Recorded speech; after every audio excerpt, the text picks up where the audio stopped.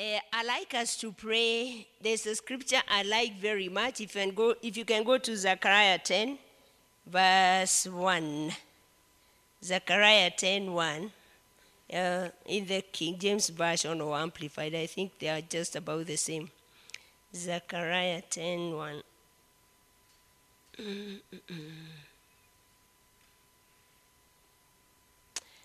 I'll read it in the NLT actually.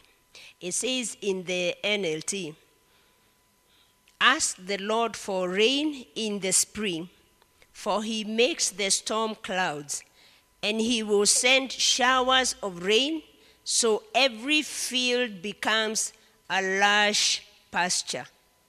I really like that scripture because it kind of gives us a direction of how to get a life that has fullness.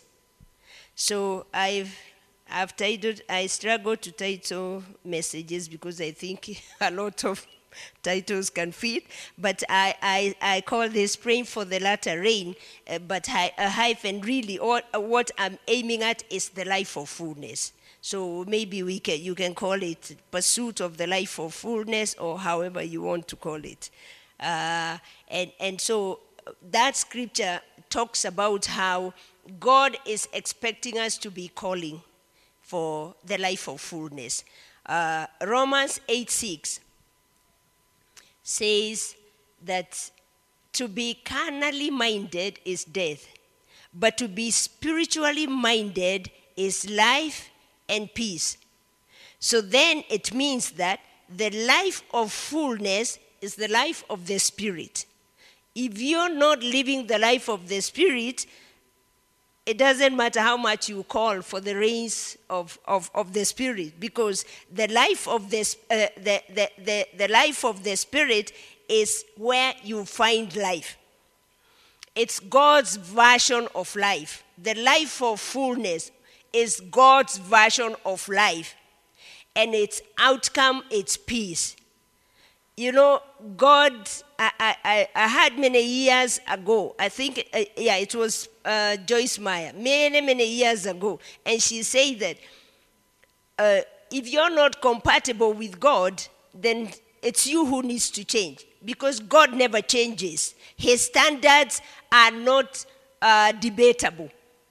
That means that when this scripture is telling us, for to be carnally minded is dead, but to be spiritually minded is life, it means that we are pursuing the life of the Spirit, and therefore we are pursuing godliness. We must be in faith to continually receive revelations that will come forth to renew our minds in order to pursue the life of fullness. The life of fullness is not a destination that we reach and then we say, voila. It's a continual life. So that means when the scripture there, Zechariah 10:1 is talking to us and saying that, pray for the latter rains. To me, it looks like prayer is a continuous work, because tomorrow, to us, tomorrow is latter. But when we get to tomorrow, the other day will be latter. So it's talking about intentionally charting your path by a life of prayer and a life of godliness. In order to pursue the life of fullness, we must pay attention on how and where our life is going. Nobody arrives at their destination accidentally. A good life is not a mystery. I would like to emphasize that. A good life is not a mystery. Anybody who expects that I'll have a good life, but I'm not paying attention to the components that create a good life, then I'll be lying to myself. It's what we call living a life of illusion.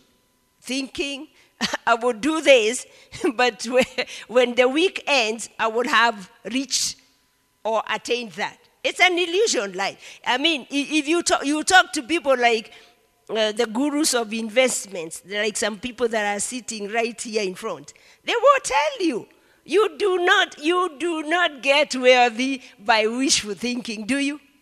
There's a lot of sacrifice, honestly. And I know sometimes we say, oh, they stole, but I can tell you even that stealing, I'm not saying stealing is good, but even that stealing that takes a lot of planning. It takes a lot of planning. By the time you want to cover up the trail of all that you're doing, you think those people sleep? They don't sleep. They are busy in the wrong planning their life in the wrong way, but they are very involved. Crooks are highly involved in what they do. They don't just wake up one morning and think, If you see these little time muggers, they are not going anywhere. You can't get rich mugging, because if they take your funny bag, sometimes all they'll find there is some funny tissues. So they are branded sinners for nothing. You understand why? Because they weren't intentional.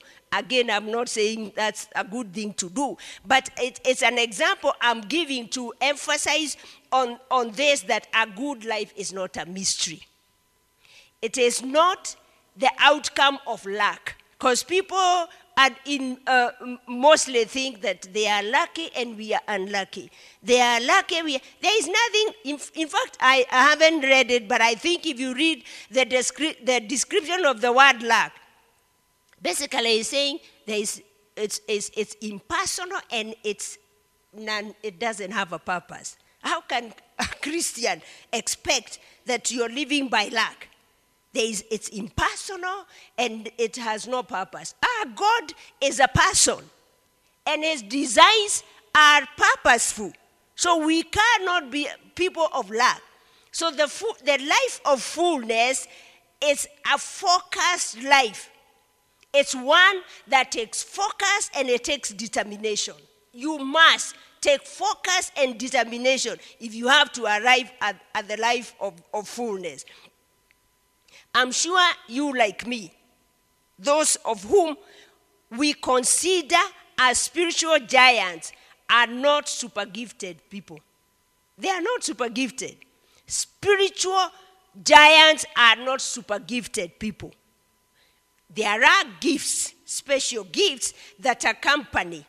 But there are many people who never discovered their gifts because they never did what super spiritual giants did. What do super spiritual giants people do? They simply pay keen attention to the word, and then the word informs their thinking, and their thinking informs their decision, and their decision informs their actions. And because they follow that trait over and over, continually, their lives start shifting. And before you recognize, you're like, see, we were with them. How come they ran that far? Isn't it? Because they engaged and they employed. You can ask Meltrin, going to Kilimanjaro. Like Pastor says, you didn't wake up on Friday and say, oh, there's a team going to Kilimanjaro. I'm joining it. You're not. That it's the same principle in the spiritual aspect. Those people have they made up their mind. And that's why the scripture tells us in the Romans 12, it says that we renew our minds. It's a mindset. A life for fullness is a mindset. I'm telling you, however you look at your life, what you're aiming at and what you inform your mind about is where is the destination you will arrive. Because God is not partial, okay? Let's go to James 5, verse 7. We just look at what the scripture encourages us here. And we can do it I'll do it from the King James Version. James 5 says, New King James, sorry, not the old King James. James 5, verse 7 says, actually, the title in the New King James Version is Be Patient and Persevering. You're looking for a life of fullness. There's a lot of components that go with it. It says, therefore, be patient, that's one, brethren, until the coming of the Lord. And this is the example the Bible says. See how the farmer waits for the precious fruit of the earth, waiting patiently for it until it receives the early and latter rain. The farmer does not plant and then he comes and digs tomorrow and says, I'm looking for the bags of maize from the seedling that I planted. Then verse 8 says, so you also be patient. And this is the word I was looking for. Establish your hearts. Establish your hearts. So this one is talking about the coming of the Lord. But I can borrow this and say, establish your heart on the fact that I am pursuing a life of fullness. Establish, inform your heart. It's a mindset. Okay, so you have to plant. If you want the life of fullness, what do we plant? The word of God. We have to water it. There are many components of watering it. If it calls for giving, give. If it calls for prayer, pray. If it calls for times of worship, dedicate times of worship. So that you are employing every implement to support the journey of where you're going. And then you protect your seed from the pest. The farmer does that. He does not just plant and then wait for the beanstalk for 3 months. I'll go there after 3 months. He will go there after 3 months. He will find the caterpillars came, the butterflies came, all the creepy things came, and they did what they needed to do. So it is our responsibility to protect the seed or the word that we have gotten about the destiny that we are heading to, so that then we can arrive at a harvest. And therefore, we must engage. If you want a life of fullness, you must engage. It's not found in a casual mode and a chilling out mode. Chilling out mode is a defeated mode, honestly. Really. Chilling out mode is a defeated mode. It calls for engaging. And that's why Zechariah, I'm just going back a little to Zechariah 10:1. When it talks to us and says, ask of the Lord rain in due season. So you're the one to determine when is your due season. If you want to wait until the end of the year to start calling in your harvest, it's up to you, isn't it? Yeah, it's up to you. So it's you to call. So blessings are not automatic. They are not automatic. Blessings are not. I know many Christians hang on by grace. by grace. And they are waiting there by grace. And they will not do what they are supposed to do. And they will not exert the way they are supposed to exert their lives to attain the blessing. They are not automatic. That's why I'm saying we have to engage in faith. It's a must. If you want to apprehend the blessings, then faith must be engaged in. And that faith is like a pedal. When you're driving the car, you're not shifting from 5 kph to 120 kph just hanging your foot there.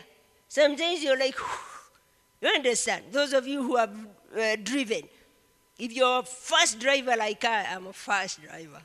I stopped being I keep telling the Lord, please help me. Because I'm fast-paced. I mean, really. And I find it thrilling driving. Really. And my sons were telling me, you're growing old. I said, let nobody tell me I'm growing old not to drive. I'm driving until the day I leave. So I just enjoy driving, really. So you press the pedal, you engage. And it takes a desiring heart to engage. It's not every heart that engages. Some people might say they are engaging, but really they are not engaging.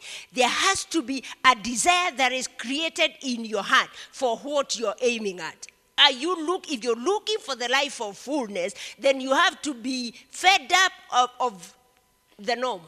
And therefore, there is a desire. It takes a desiring heart to engage. And desire is to purpose to secure. To engage is to purpose to secure. I haven't looked at the dictionary description of that word engage. But I think about a young man engaging a young girl. When they do that engagement, they haven't gotten her fully, but you know what? He has purpose to secure her. It's like, I have lifted up the flag. Nobody should tunya this one. This is mine. Keep to me. This is mine. You understand? So that's why that engagement, and then they give each others some rings. And you see girls, they're like taken. And they are not taken. But they've been secured. You understand? It's the same thing in the spiritual connotation. Our faith secures what is ours. So even when it is not manifested, you've already told the kingdom of darkness, don't you dare. I already know what is mine. Okay? So blessings are not automatic. There has to be for an interest for desire to develop. A desire requires interest. Some people want blessings, but they are not interested in the process that brings blessings. How are you going to receive what you're not interested in? Really? It is not possible. So it requires that I have an interest. The interest, you see, the more you are interested, the more you desire. Let me give an example. Some people who I know do good marketing on their status. I'm not looking at anybody. They post, nice. I like kitchenware. I could buy, if I had, the bigger the kitchen, the more the kitchenware. So some people post there. And when I go to status, I'm not a social media person, but I look for a couple of people, because this one I know she posts this one I know she posts this. So anybody who posts kitchenware, I will check. Anybody who posts shoes, I will check. The rest of you, I don't care what you are posting, I'm not checking your status. You understand?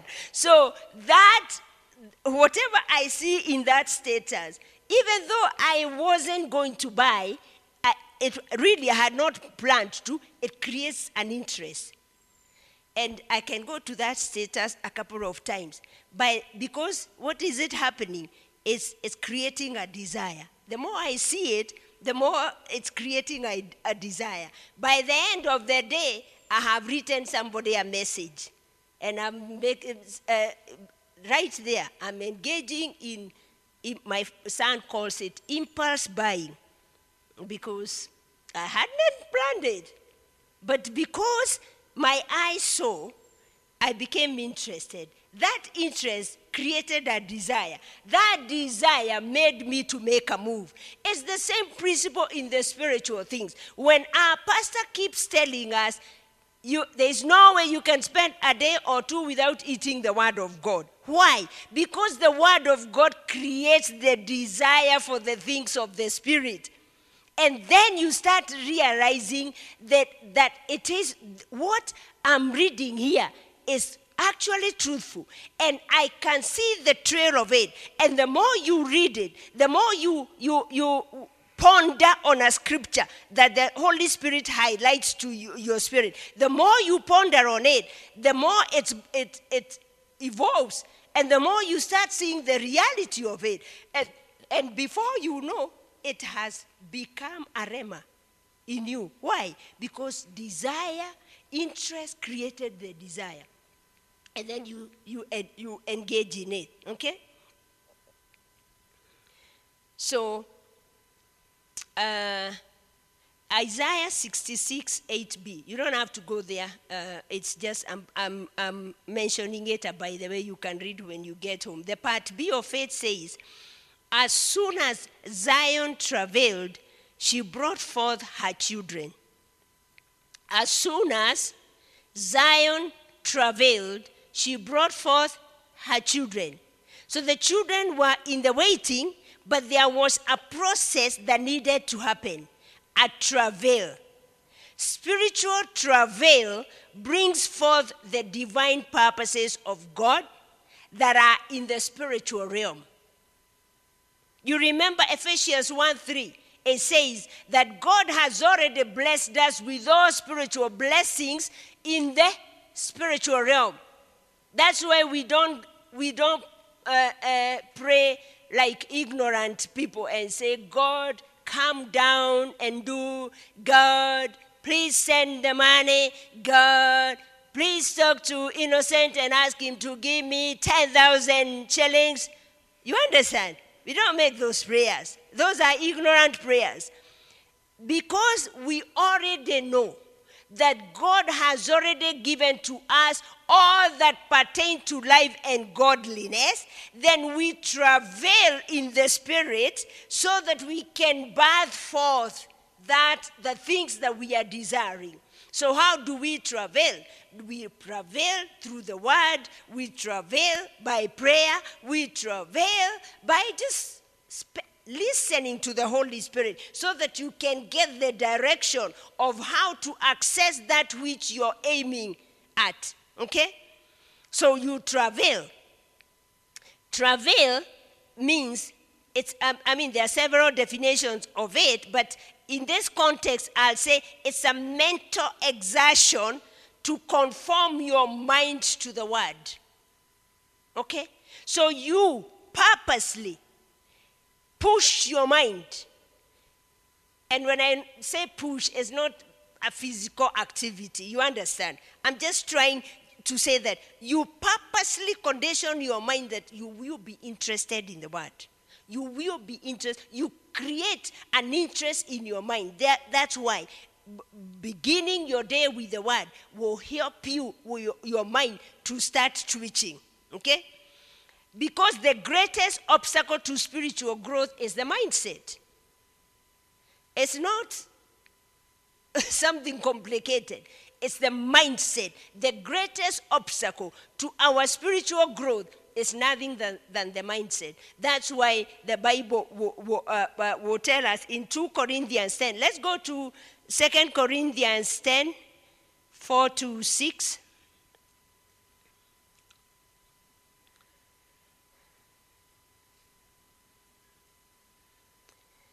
All right, 2 Corinthians 10, 4-6. 10, 4-6.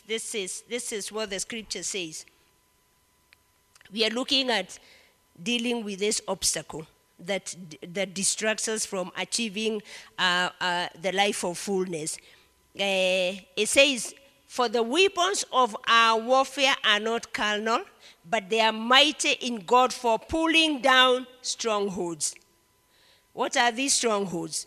Casting down arguments and every high thing that exalts itself against the knowledge of God, bringing every thought into captivity to the obedience of Christ, and being ready to punish all disobedience when your obedience is fulfilled. So I said that the greatest distraction of our spiritual life, it is our mindset. Because it's where the deposits of argument and reasoning and how can this be, that's where the enemy dwells on. Because he has no other access to your life. If he cannot access you through your mind, remember he cannot touch your spirit. That place is a no-go zone. You go read Ephesians 2, it says it's been sealed with a stamp. You know, a seal. For those of you, you're too young, all of you, but the old us who are mature, we used to send letters. And when you send confidential letters, you know, nowadays it's just internet, fax, I don't know. Then you used to send letters, critical letters. You will seal the letter, and then you will take a candle, and you will burn the candle on the flap where the letter is open. You will melt the candle, and then you will take a stamp of the company, and you will stamp it. It's a seal. If that letter went to the recipient opened, it's been contaminated. So all contract documents were sealed. That's what the scripture is talking about. When you got born again, your spirit was sealed. It's packed. The enemy cannot enter there. That's why he looks for the quickest entry, and the softest platform for him to enter is your mind. And that's why Paul was telling us our warfare is nowhere else other than in the mind. Okay? So nobody can progress beyond what their mind believes. Nobody. If your mind believes you can't, that's it. You can't. But if you tell your mind I can, you will. It doesn't matter the beginning point. What matters is what you believe, and you will move forward. In order to move to a certain direction, your mind has to conform to where you're going. I'll give an example. I met this young man recently, and the Lord is helping him. He's coming from somewhere, but the Lord is helping him. So, we were discussing something I think I had spoken to him a couple of weeks ago. I wasn't even remembering, and then he said, "But you told me if I do this, I'll be able to move forward at an accelerated rate." I said, "Yes, if you do that." He said, "But I don't know, how can I do this?" I said, "It's not complicated. It's you going to the Lord and you say, and you be honest to the Lord, and you say, I recognize the mistakes I've done with my life that have brought me to this place that is not good. And therefore, I want to submit." And I actually gave him the scripture, Romans 12. And I say, say to the Lord, but mean it from your heart. I want to submit my life to you. And I want to surrender and to make you Lord, so that you can help me to chart the path that you have for me. And you know what he told me? "But I don't believe that." And he's a believer. He comes to this church. He said, "But I don't believe it's the Lord who can. I can, because I can do that." I said, "You're starting on the wrong note. Your mind, still your mind." He's an intelligent person, very intelligent. That's, the enemy takes advantage of the giftings of God. The mind, that intelligent mind, cannot think, how can I submit to and just surrender and say, "You help me." You see, the belief system is that I'm able. But that belief system of I'm able has already kept him years under. And what will happen next is that he will not only stay here at this level, he will start dropping. And before you know, he will have gone too far. Why? Because he is not accepting that his mind is believing wrong. So he's wanting to progress with the same mindset. That's where I was heading. You cannot, there is no way you can move forward to a certain direction if your mind does not want to conform to the direction you want to go. That's why we have to let go of the mind, and that's what the scripture is saying. 2 Corinthians, it says that we are casting down imagination. Where are we? All right, let me go back to my, So it says that we are casting down arguments. You see, this individual was reasoning on how can I just let, well, I know the direction I want to take. So that's an argument. And the scripture says, it's a high thing that is exalting itself against the knowledge of God. Because the scripture in Proverbs 3 tells that do not lean on your own understanding. So anybody who will lean on their own understanding, they are leaning on the mind, the faculties of their mind, the reasoning, the knowledge, the intelligence, and all that is acquired in the schools of learning. There's a scripture I use a lot, especially when I catch when I'm talking to graduates, because they are not here. But there are some who are like, I have a degree, and I'm like, have you read Psalms? I think it's Psalms 1. In the TPT, it says that, especially in some universities, not all, I don't go to all, but in the ones I've been, it says that the wisdom of God is not found in the institutions of higher learning. It's not. By design, by the enemy. Why? Because he wants you to depend on the knowledge, the understanding, the doctorate, the PhD, and all that. That's why it's not found there. So if somebody has gone through that process and built an understanding in them that this is it, it's and it will be difficult for him now to excel, because he has allowed this thing to become higher than the wisdom of God. And that's why Paul was telling us here, anything that exalts itself against the knowledge of God, you bring it down. It says, bringing every thought into captivity. Okay, so let me go back to my notes. So I said, nobody can progress beyond what their mind believes, because your mindset will take you to the direction you want to go. So I said all that to say that we must travail to bring forth the life of the Spirit deliberately. Because if you don't do that, you can't say you believe it, but if you're not employing what it takes to move forward, you can stay there with your belief. But that belief is only actuated by what you do. That's why in the book of James, the scripture says that your belief should be evident by your actions. And the scripture says, even demons believe there is a God. Satan believes, and he actually shakes, but he doesn't follow God. He believes, but he doesn't. So your belief has to be engaged so that it progresses you to where you need to go to achieve the life of the life of fullness, which is the life of the Spirit. So this scripture in Matthew 5:45, I just want to borrow a leaf there, really.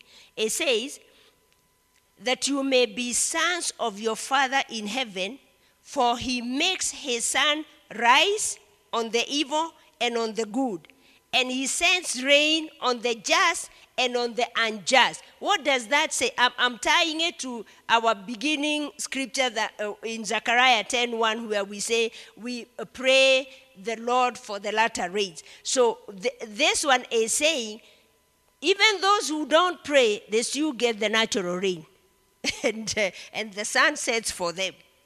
Okay? To me, how I interpret that is to say that God gives opportunity to all people. All people. Everybody gets an opportunity. That's how, it's the grace of God. God gives opportunity to all people to respond to his outpouring.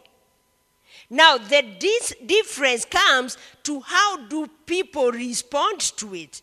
Let's say, for example, the farmer, the example we were using. If God is pouring rain to all people, will every farmer, if one farmer went to sow their seed and another one didn't, will every farmer reap? No. Who will reap? The one who engaged. The rains came, but there is one who engaged. That is where it's critical that we, especially from this congregation that are well taught of the Lord, that we never become dull to the word, because what is the purpose of the word that we hear here? It's an outpouring of the revelation to help us to know where is my portion, so that you can go forth and receive your portion. So God reigns to us. He actually reigns himself to us in many forms, for example, and in virtues of many kinds. For example, God will show up to us as the healer. Is God our healer? Yes. Are we all healed? No. God pours out his virtue when he says he reigns, he pours out his reigns to everybody. It's because he wants everybody to receive it. But according to the level of our revelation and how much we are instilling discipline in apprehending what he is outpouring to us, that's to the level we will be able to receive, okay? So he will pour himself to us as a provider. But you recognize the levels of our provision are different. It's not because God is unfair. It's because there's a missing link between what I'm doing with what I know. Again, going back to my mindset. If my mindset is that I'm a Christian, so everything will be nice. You're a Christian, you reach to heaven. And when you get to heaven, you look, God will open up your storehouse and say, unused, unused storage. I believe you find your unused storage. I'll find my unused storage. I know there is a storage that I'm still believing God to apprehend. And I keep saying, please reveal to me the secrets of your heart so that I can know. So in that context then, we need to pray this prayer, to believe God. Go with me to Psalms 119 in the Passion Translation. Psalms 119. I came about this scripture not too long ago, and I found it just a good scripture to pray with, because I want to apprehend the fullness of God. Oh, you're still in Matthew. Okay, you are using your gadgets. Let's go to Psalms 119, verse... I need to open mine then. Psalms 100. Oh, we are there. We are not in verse 1. I said we are going to verse 30. Psalms 100. Let me just read it from my version too. It's easier for me from here. Psalms 119 in the Passion Translation. From verse 30, this is what the scripture says. I've chosen to obey your truth. What are we aiming at? The life of fullness. How are we apprehending the life of fullness? By the walk we are walking and how we are allowing our mindset to transform. So one of the things we do that is we make a choice. You understand? It's a choice. God says in Deuteronomy, I lay before you life and death. It's up to you to choose the life you want. It is available. And David here says, I've chosen to obey your truth and walk in the splendid light of all that you teach me. Lord, don't allow me to make a mess of my life. Who is making a mess of whose life? Is it God messing your life, Carol? Yours is not messed, I know. But God is not messing anybody's life. Neither does the devil has the liberty. He doesn't.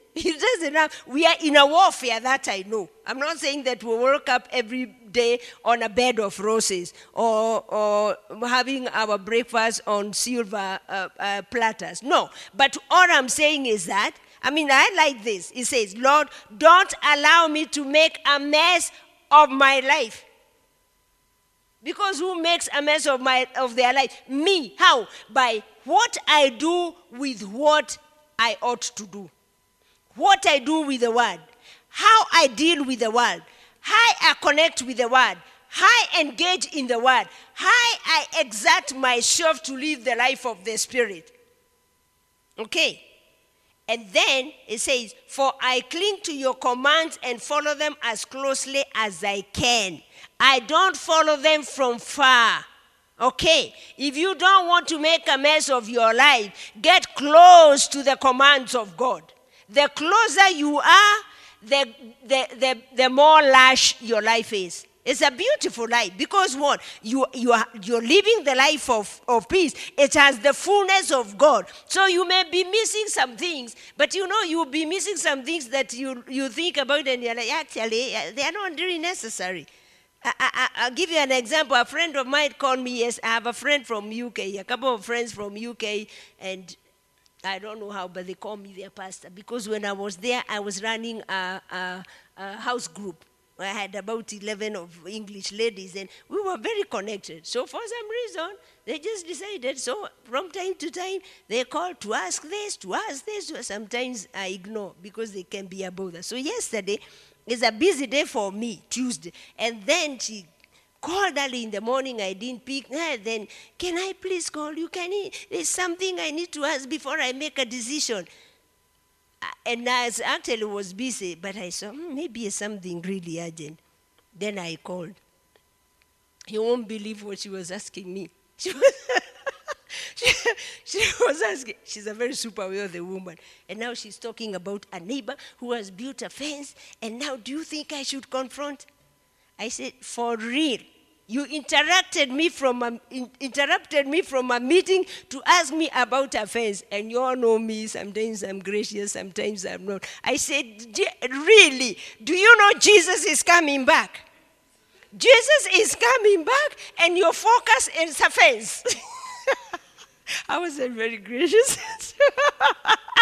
But I just got, but I mean, really, that's what I'm saying. If you walk close to the commands of God, there are things you're like, this is not even important. Because when I say that, but Ruth, do you know how much money we paid for this house? I said, girl, Jesus is coming and your house is going to melt. That's it. It will melt. How can we stop life because of a house? I'm not being insensitive, but I'm just saying that when you walk close to the Word of God, there are so many weights and burdens that you will drop unknowingly. I'm telling you, you will. Because you're like, you already have a house, and now you're worried about a fence. I wanted to tell her, I'm looking for a house. You understand? So really, the closer you walk to the Word, you can't mess with your life because you're like, oh, this one, it's okay. It's okay. And you recognize what you need when you need it, God will make a way for it to be available. It won't be a toil of a life. So that's what he was saying. For I cling to your commands and follow them as closely as I can. I will run after you with delight in my heart. Following the Lord is not tedious. It's not a chore. It's not burdensome. You know, we are not of the group that says that this thing is difficult. Which thing? This thing is joyful. It's the most beautiful thing. Serving the Lord is the most beautiful thing. Coming to the house of the Lord and serving early in the morning. What a privilege. It's the greatest privilege to be a part of serving in the kingdom of God. Isn't it, Mrs. Kabaji? Running away from the university to come and be an usher on a Wednesday afternoon. What an honor. It's the King of Kings we are talking about, people. This thing ought to be exciting. Exciting. That people see you and they're like, why are you ever happy? I'm like, why should I not be happy? I got the real deal. This is not a trial. Christianity is not a trial. It's what is the life we are called to. All we are doing here is rehearsal of where we are going. Can you imagine? I was telling the team on a Sunday morning as we are praying, I'm like, whoa. Jesus is coming, and I told them, guys, can you imagine heaven? 0 crime rate. 0. In heaven, 0 crime rate. Nobody will bother you with what you're carrying. There will not be border people snatching your things. I mean, isn't it nice? Why would you exchange that to this? Worrying about this, and all we have waiting for us there is the best life forever. And we get a taste of this here on earth. Do you know how we get a taste? We decide. I choose to be joyful about Christianity. I choose to enjoy it. I choose to enjoy Christianity. I choose to represent the kingdom of God. I don't care in whose presence I stand. I will stand for Christianity. So another friend, those many other friends, was asking me, now, I don't know my purpose. And we are talking about an old lady. I don't know my purpose. I said, sweetheart, you've been singing that song 20 years back. You don't know your purpose. Yeah, you see, like now we went out with my neighbors and they are not Christians. And so I've been asking the Lord to give me the right time to tell them about Jesus. I said, but you said you were with them last night for supper. Yes, but you know, I said, that was the right time. Then she said, but Ruth, how do I start it? I said, this is how you start it. Wherever you go, wherever you go, if it's time for your introduction, just say, my name is, I said her name, and I'm born again. I love Jesus Christ. She said, you will say that to everybody? I said, because everybody needs Jesus. It's the best life to live, this. And to let the world know, this Jesus that we've been called, who's redeemed us, who saved us, who's taken all our troubles and made them his. This Jesus is worth the shame I would get. If I stand before the president of this, thank God he is not ashamed either. Isn't it? I'm not routing for him. He's already in office, all right? I'm just saying that there has to be a difference between us and them. I say so with confidence. There has to be a difference. So we are pursuing this line. So he says, I will run after you with delight in my heart, for you make me obedient to your instructions. This is the thing. When God sees how desiring you are and how interested you are, do you envision like he's like, push, shut the door? That's not how he acts. He's like, wow, she's interested in me. Open up the doors wide. What revelation does she need? How can I support her? Do you think he will give the Holy Spirit to live with you so that you can warm him? The Holy Spirit is already warm. He doesn't need human warmth. He's here to catch you. Because he can see, I'm interested. It's like a mother. When a mother has a little kid, 3 years, those walking escapades, you know, when the little one is just wanting to walk, you do not say, oh, no, don't walk. Yes, you can. Yes, you, and you almost can't tell, but you are there. Doing what? Wanting to support. He's our aid. He's our support. He's the one who guides us into the truth. So he wants to help us become and live this life of fullness that he has for us. Listen to verse 33 is where I was heading. Give me revelation about the meaning of your ways so I can enjoy the reward of following them fully. Who would not want rewards? They are rewards. They are rewards of the life of the Spirit. And they are not just 2 rewards.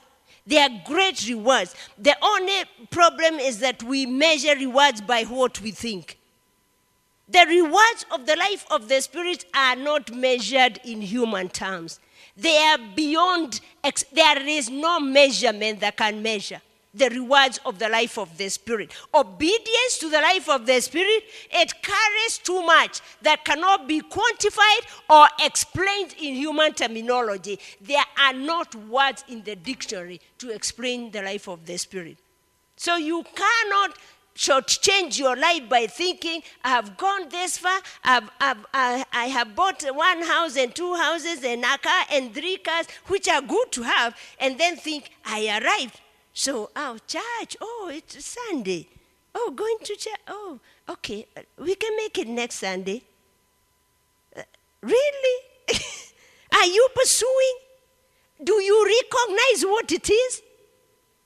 I'm telling you. He is praying, give me revelation about the meaning of your ways. It's a deep request, this. Deep request. It's not on the surface level. It goes beyond what a human being can explain. I'm telling you, this cannot be read in any encyclopedia.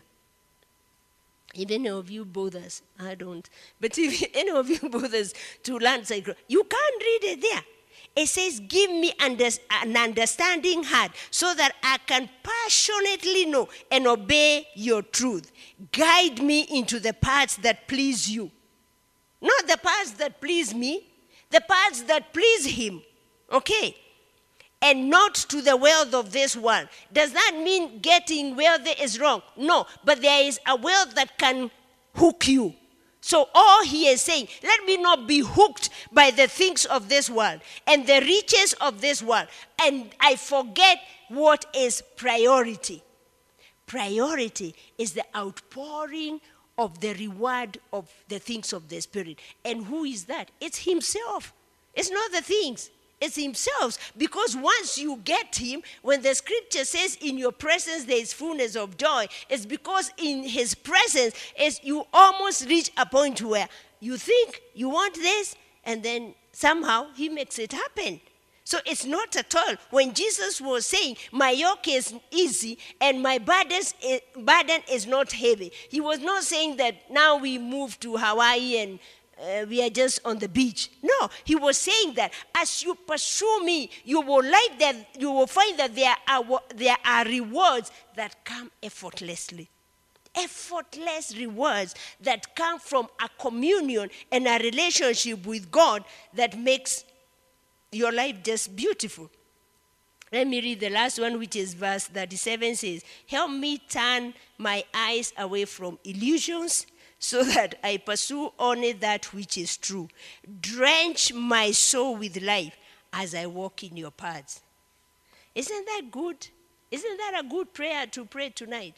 All those scriptures, we're praying to receive revelation. We're seeking the life of fullness. The life of fullness is only found when we are engulfed by his presence, because his presence melts all the toils and the reasonings and the anxiety and the wonderment and you're like, it's good. Life is good.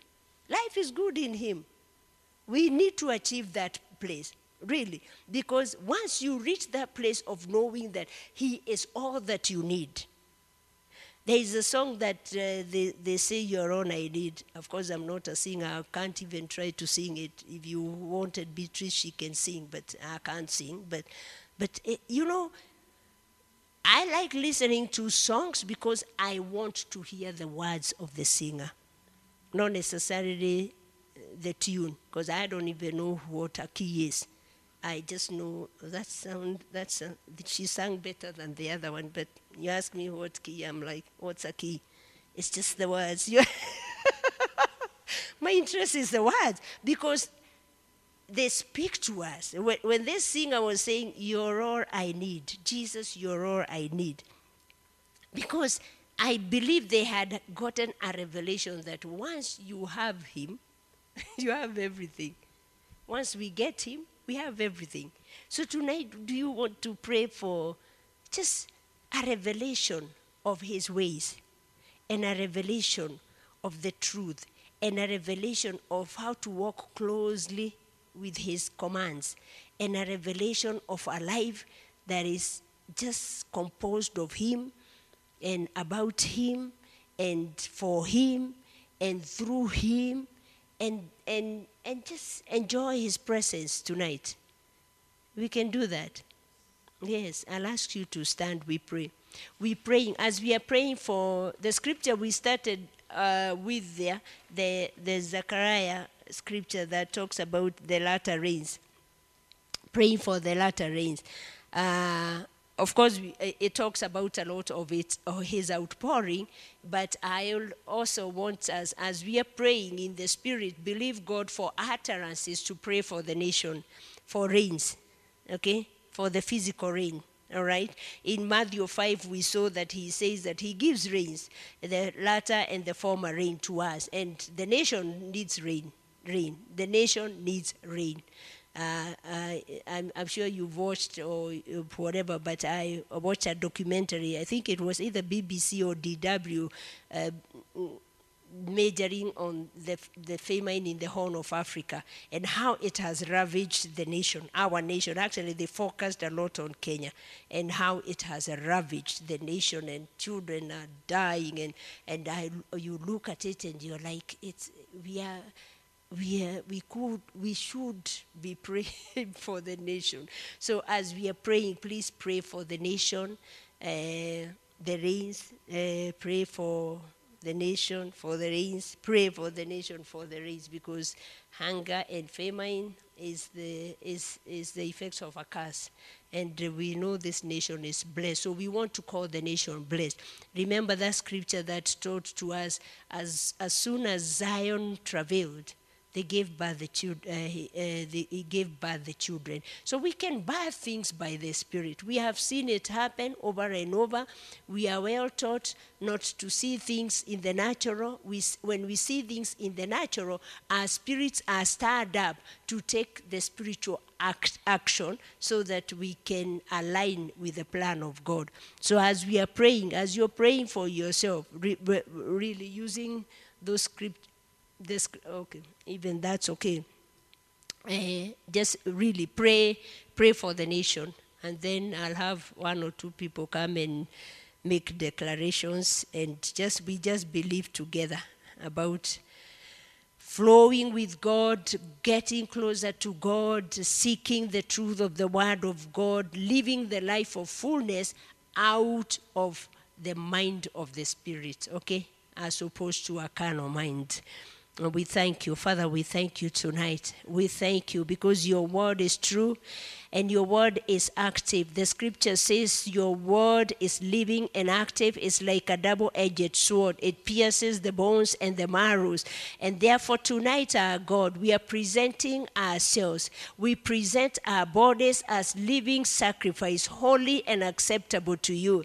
And we declare we are not conformed to the pattern of this world, but we are allowing the word of God to renew our minds, that we may think like you. We declare that we are not those who walk in the mind of the natural that leads to death, but we pursue the life of the Spirit, the fullness of all that you have for us. So as we pray tonight, oh God, we make utterances by faith. We depend on the Holy Spirit to help us to pray as the Spirit would have us pray tonight. We don't pray only for ourselves, but we pray for this congregation as we pray in tongues, oh God. We go deeper, we go higher, we go wider, we reach out, oh God, to the youngest and the oldest, oh God. We reach out to those who are young spiritually and to those who are stable spiritually. We reach out by faith, oh God, to what you have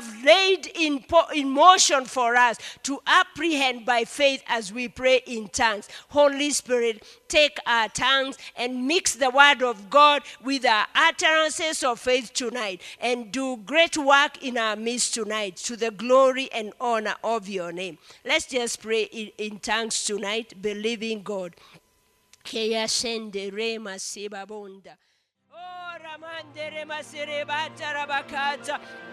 Oh, we bless you. We bless your holy name. We bless your holy name. We bless your holy name, oh God. Rima Shandere Banta. Innocent, come and pray for the nation. Rima Share. Sinto Robosha Kararante. Zarabose Kererenta Rabosha Kararante. Sererento Robosha Kararante. Father, we thank you for this nation. Father, we thank you for the prophetic word that has come out year after year concerning this country in the name of Jesus. That Kenya is a springboard to nations in Africa. That Kenya will be known for greater things and mighty things, Lord. So, Father, we decree and declare, Lord, that this revelation and this prophecy, Lord, we hold on to it in the mighty name of Jesus. Father, we thank you for the transition, Lord, and for the new government. Oh, Father, Lord, we thank you. Because, Lord, you said, Lord, that the heart of the king is in you in the name of Jesus, Lord. And you direct it like a stream of, Lord. Oh, God, we thank you that you are directing the heart of our King in the mighty name of Jesus, in the name of Jesus. We thank you that the minds, Lord, that are surrounding the president in the mighty name of Jesus. Father, we speak of soberness of in the mighty name of Jesus. That the Holy Spirit prevail, Lord, in the kingdom, oh God, in the king's mind in the mighty name of Jesus. Father, we thank you, Father Lord, for the Holy Spirit that indwells the King and those that surround him in the mighty name of Jesus. That, Father Lord, we thank you even for the boldness, Lord, to pursue the things of the kingdom in the mighty name of Jesus. Father, we thank you. Father, we thank you for our nation in the mighty name of Jesus. And Lord, we thank you, Lord, that even concerning the season of the droughts, Father Lord, we thank you. We pull down, Father Lord, if those sacrifices, Lord, that have been put in altars that does not represent the kingdom of God, Father Lord, we pull them down in the mighty name of Jesus. And Father Lord, we decree and declare mighty rains in the land of this nation in the mighty name of Jesus. Father, we thank you. We call forth of the latter rains. Father Lord, even as we call upon that you reign in our lives, Father, we pray for the physical rain in this nation in the mighty name of Jesus. Father, we speak of counties in the northern part of this nation in the mighty name of Jesus. Father Lord, we put our spirit walk in those parts of this nation in the mighty name of Jesus. And Lord, we pray, Lord, that, Lord, you send forth the rain in the mighty name of Jesus. We thank you for the rains that are coming in the mighty name of Jesus. Father Lord, we thank you that you're eradicating the curses in the mighty name of Jesus. You're removing curses in these nations in the mighty name of Jesus. And Lord, we thank you for bumper harvest. Father Lord, that this nation and the nations and the people that live in it, Father Lord, will know no hunger in the mighty name of Jesus. That Lord, you're going to fill our nation with food in the mighty name of Jesus. Father, we thank you. We thank you for our nation, Lord. We thank you for peace that is prevailing in this nation. Father, we thank you, Lord, for blessings that are coming upon this nation in the mighty name of Jesus. Father, we thank you even for businesses, oh Lord. We thank you, Father Lord, that you are moving their bands from one side to the next, for one level of glory to the other in the mighty name of Jesus. Father, we thank you for businesses, Lord, that are springing forth in this nation in the mighty name of Jesus. Lord, even businesses that are going to be formed in this new dispensation, Lord, we thank you that there are going to be businesses that are going to represent the kingdom of God. And Father Lord, we receive, Father Lord, in the mighty name of Jesus, the wealth that are coming into the kingdom of God in the mighty name of Jesus. You've said that, Lord, you're coming for a greater kingdom, Father Lord. And we thank you for lords that are being lifted in this nation, oh Lord. Lords and kings, oh Lord. Lords that are going to be lords over businesses in the mighty name of Jesus. That, Father Lord, you're bringing them up in the mighty name of Jesus. We thank you and we bless you. In the mighty name of Jesus, we pray, trusting and believing. Amen. Hallelujah. Father, thank you. Thank you. Thank you, Jesus. Thank you, Lord. Oh, again, Lord, we come before you on behalf of this congregation of Victory Faith Church. How grateful we are for giving us godly leaders, our pastors that have taught us and trained us over the years on the word of God. They have labored to deposit the wisdom of God in our lives. And here we have come this far, Lord, by the grace of God and the mercies of God and the help of the Holy Spirit. And now, Lord, we are reminded of your word in Hebrews 12 that says that we be careful to lay hold of the promises that you have, of the teachings that you've given to us, that we do not deviate from the path of the word. So tonight, oh Lord, we are praying for this congregation. We call Victory Faith Church a church that is interested in the word of God, a church that is interested in the life of prayer, a church that is interested in the life of morality,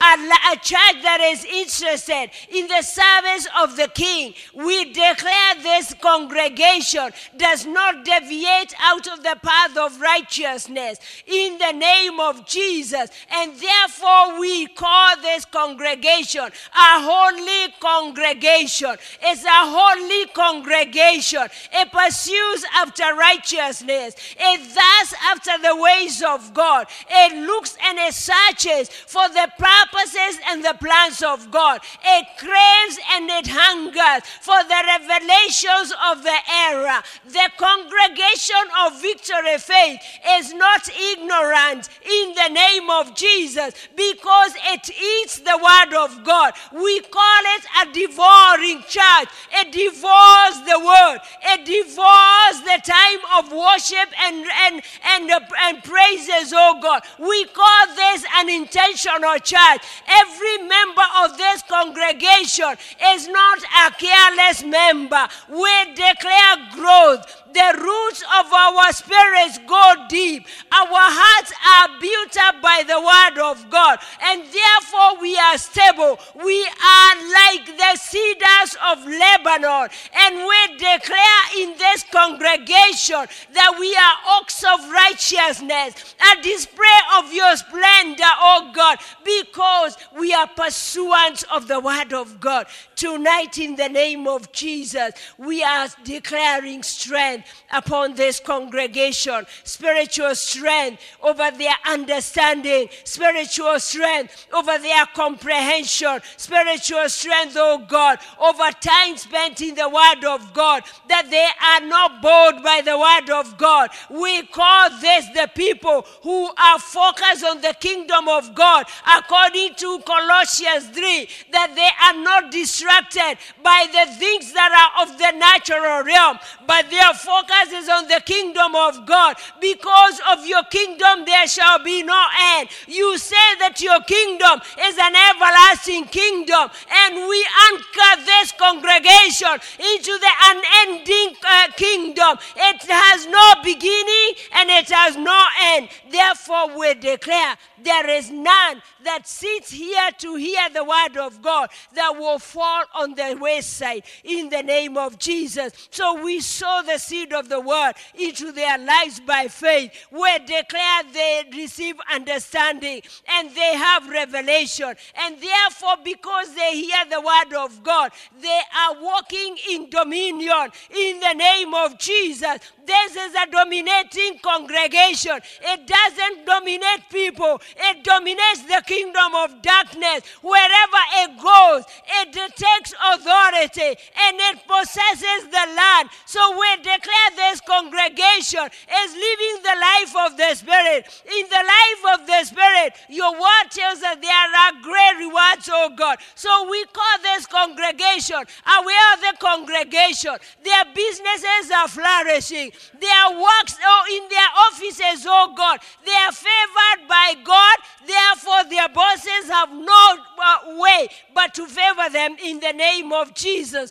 In this congregation, we call our students excellent. They are excellent in their classes. They are performing at the highest level in the name of Jesus. They do not struggle with comprehension, so they can learn and they can excel in their exams in the name of Jesus. We declare in this congregation, they are world changers. They are our children and our children's children. The word of God to us in Psalms 145 says, the one generation shall load your works to the next generation. That is what we are doing tonight. We are loading your works to the generation after us. The youth of this congregation are not careless. They are not lured by the things of the natural life. They are anchored to the word of God. So I call them workers in the kingdom of God. By faith tonight, we awaken our youth and we call them intentional in the kingdom of God. We declare, oh Lord our God, this congregation stays close to your commandments. And because it stays close to your commandment, it is not cheated by the enemy. It is not contaminated by the enemy. Therefore, we declare in this congregation, there are no lifestyle diseases because they hear the voice of the Holy Spirit telling them, do not take that, do not eat that, do not drink that, do not live this lifestyle. In this congregation, oh God, we have a people that are not only spiritual, but but they are physically fit by the word of God. Because you took our sicknesses and our infirmities, this congregation cannot connect with that which is not of the kingdom of God. So we declare this congregation has divine healing. It walks in divine healing. It walks in high level of wisdom. This congregation is ruling in the marketplace by the name of Jesus. This congregation is already set and ready to receive the wealth transfer that the word of God speaks about. So we can confess tonight, this congregation is super rich. Whatever idea you give to them, oh God, it blossoms, it manifests, it expands, and it increases in levels and bounds. So we declare this congregation is of the best level of tithers. This congregation does not belong to the company of the minimal tithers. They tithe about the 10% because they understand that generosity begets generosity. Therefore, in the name of Jesus, we declare that the vision of this ministry continues unhindered.